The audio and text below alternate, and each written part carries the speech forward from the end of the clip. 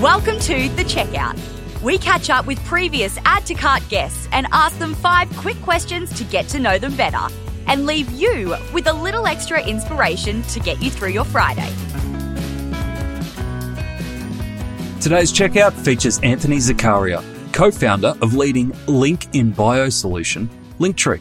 What started as a custom web feature for a band has turned into a $1.3 billion business used by the likes of Selena Gomez, Alicia Keys, Jamie Oliver, and about 24 million other content creators. Today, they have 1.2 billion visits every month and a team of 270 people scattered all over the globe. Not bad for a custom feature, right? Anthony, you have shared so much around Linktree, how you got started and where you're going with Linktree, but we're here to learn a little bit more about you. So I've got 5 quick questions for you. Cool. Let's do it. Number 1, what's the weirdest thing that you've ever bought online? It was in the early days of when my twins were born, and it was this dummy that has like these duck lips out the side of it. So when your babies are sucking the dummy, it looks like they got a duck beak. And I was delirious. So I'd be like feeding the babies at 3 a.m, and I was just scrolling. I don't know what it was, and I was inspired. It didn't last long, let me tell you. But at the time, I thought I was a genius. Did you get some good photos at least to bribe them with later on? Yeah, I got a couple of good photos, but yeah, my wife wasn't impressed. Sometimes you just have ideas like that, and your wife's just like, "No, you're an idiot." Yeah, exactly. Number 2, who is your favorite retailer?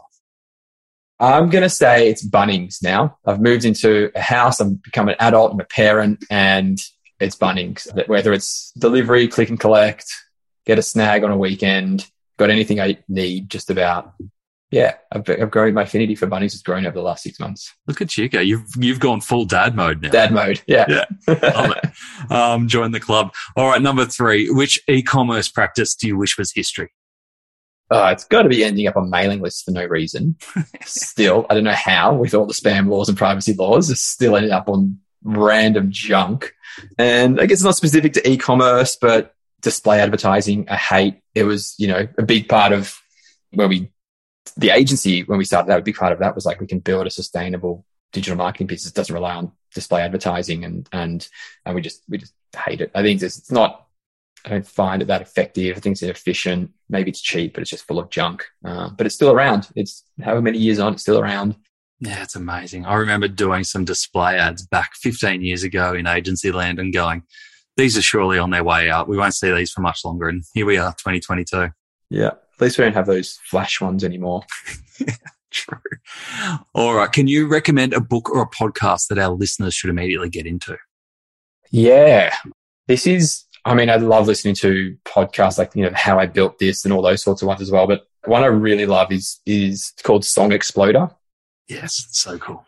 Yeah, it's awesome because it's one of those ones where each episode is they break down a song, and the artist talks through how the song came about, the process for recording it or writing it, and it's about 20 minutes long, and they break it down bit by bit, what parts inspired them from where.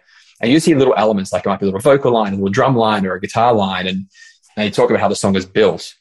And then you listen to the song in full again at the end of the episode, and all of a sudden you hear the song completely differently because the artist is taking you on this journey of how they came about. And then again, whenever you hear that song again that you listen to an episode for, same thing, just changes your perspective on it because you just heard intimate detail about the song. And I love it. I think it's actually now a Netflix series too.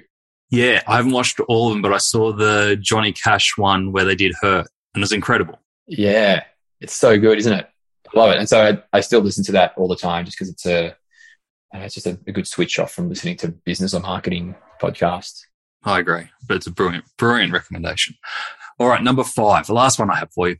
Finish this sentence. The future of retail is? Frictionless, personalized, and decentralized. Nice. Which one of those is most important, do you reckon? I reckon frictionless. Like I said before, any way that businesses and creators can get closer to their customer, and in a simple way, if you can even go less than one click, that's where it's at. Yeah. And obviously Linktree plays a huge role in that, and especially some of the features that we've seen around the integration with PayPal and ability to feature product within your Linktree profile is all key to that. So thank you again for sharing, Anthony, and can't wait to see what's next for Linktree. Thanks a lot, Nathan. Appreciate it. To hear more from Anthony, jump back into episode 192, where Anthony shares how Linktree's creators and brands utilize Linktree to promote content across all of their channels. We talk about Linktree's celebrity users, how to avoid burnout when building a unicorn, and what happened when Instagram banned them for 20 minutes. Thanks for listening, and until next time, keep adding to cart.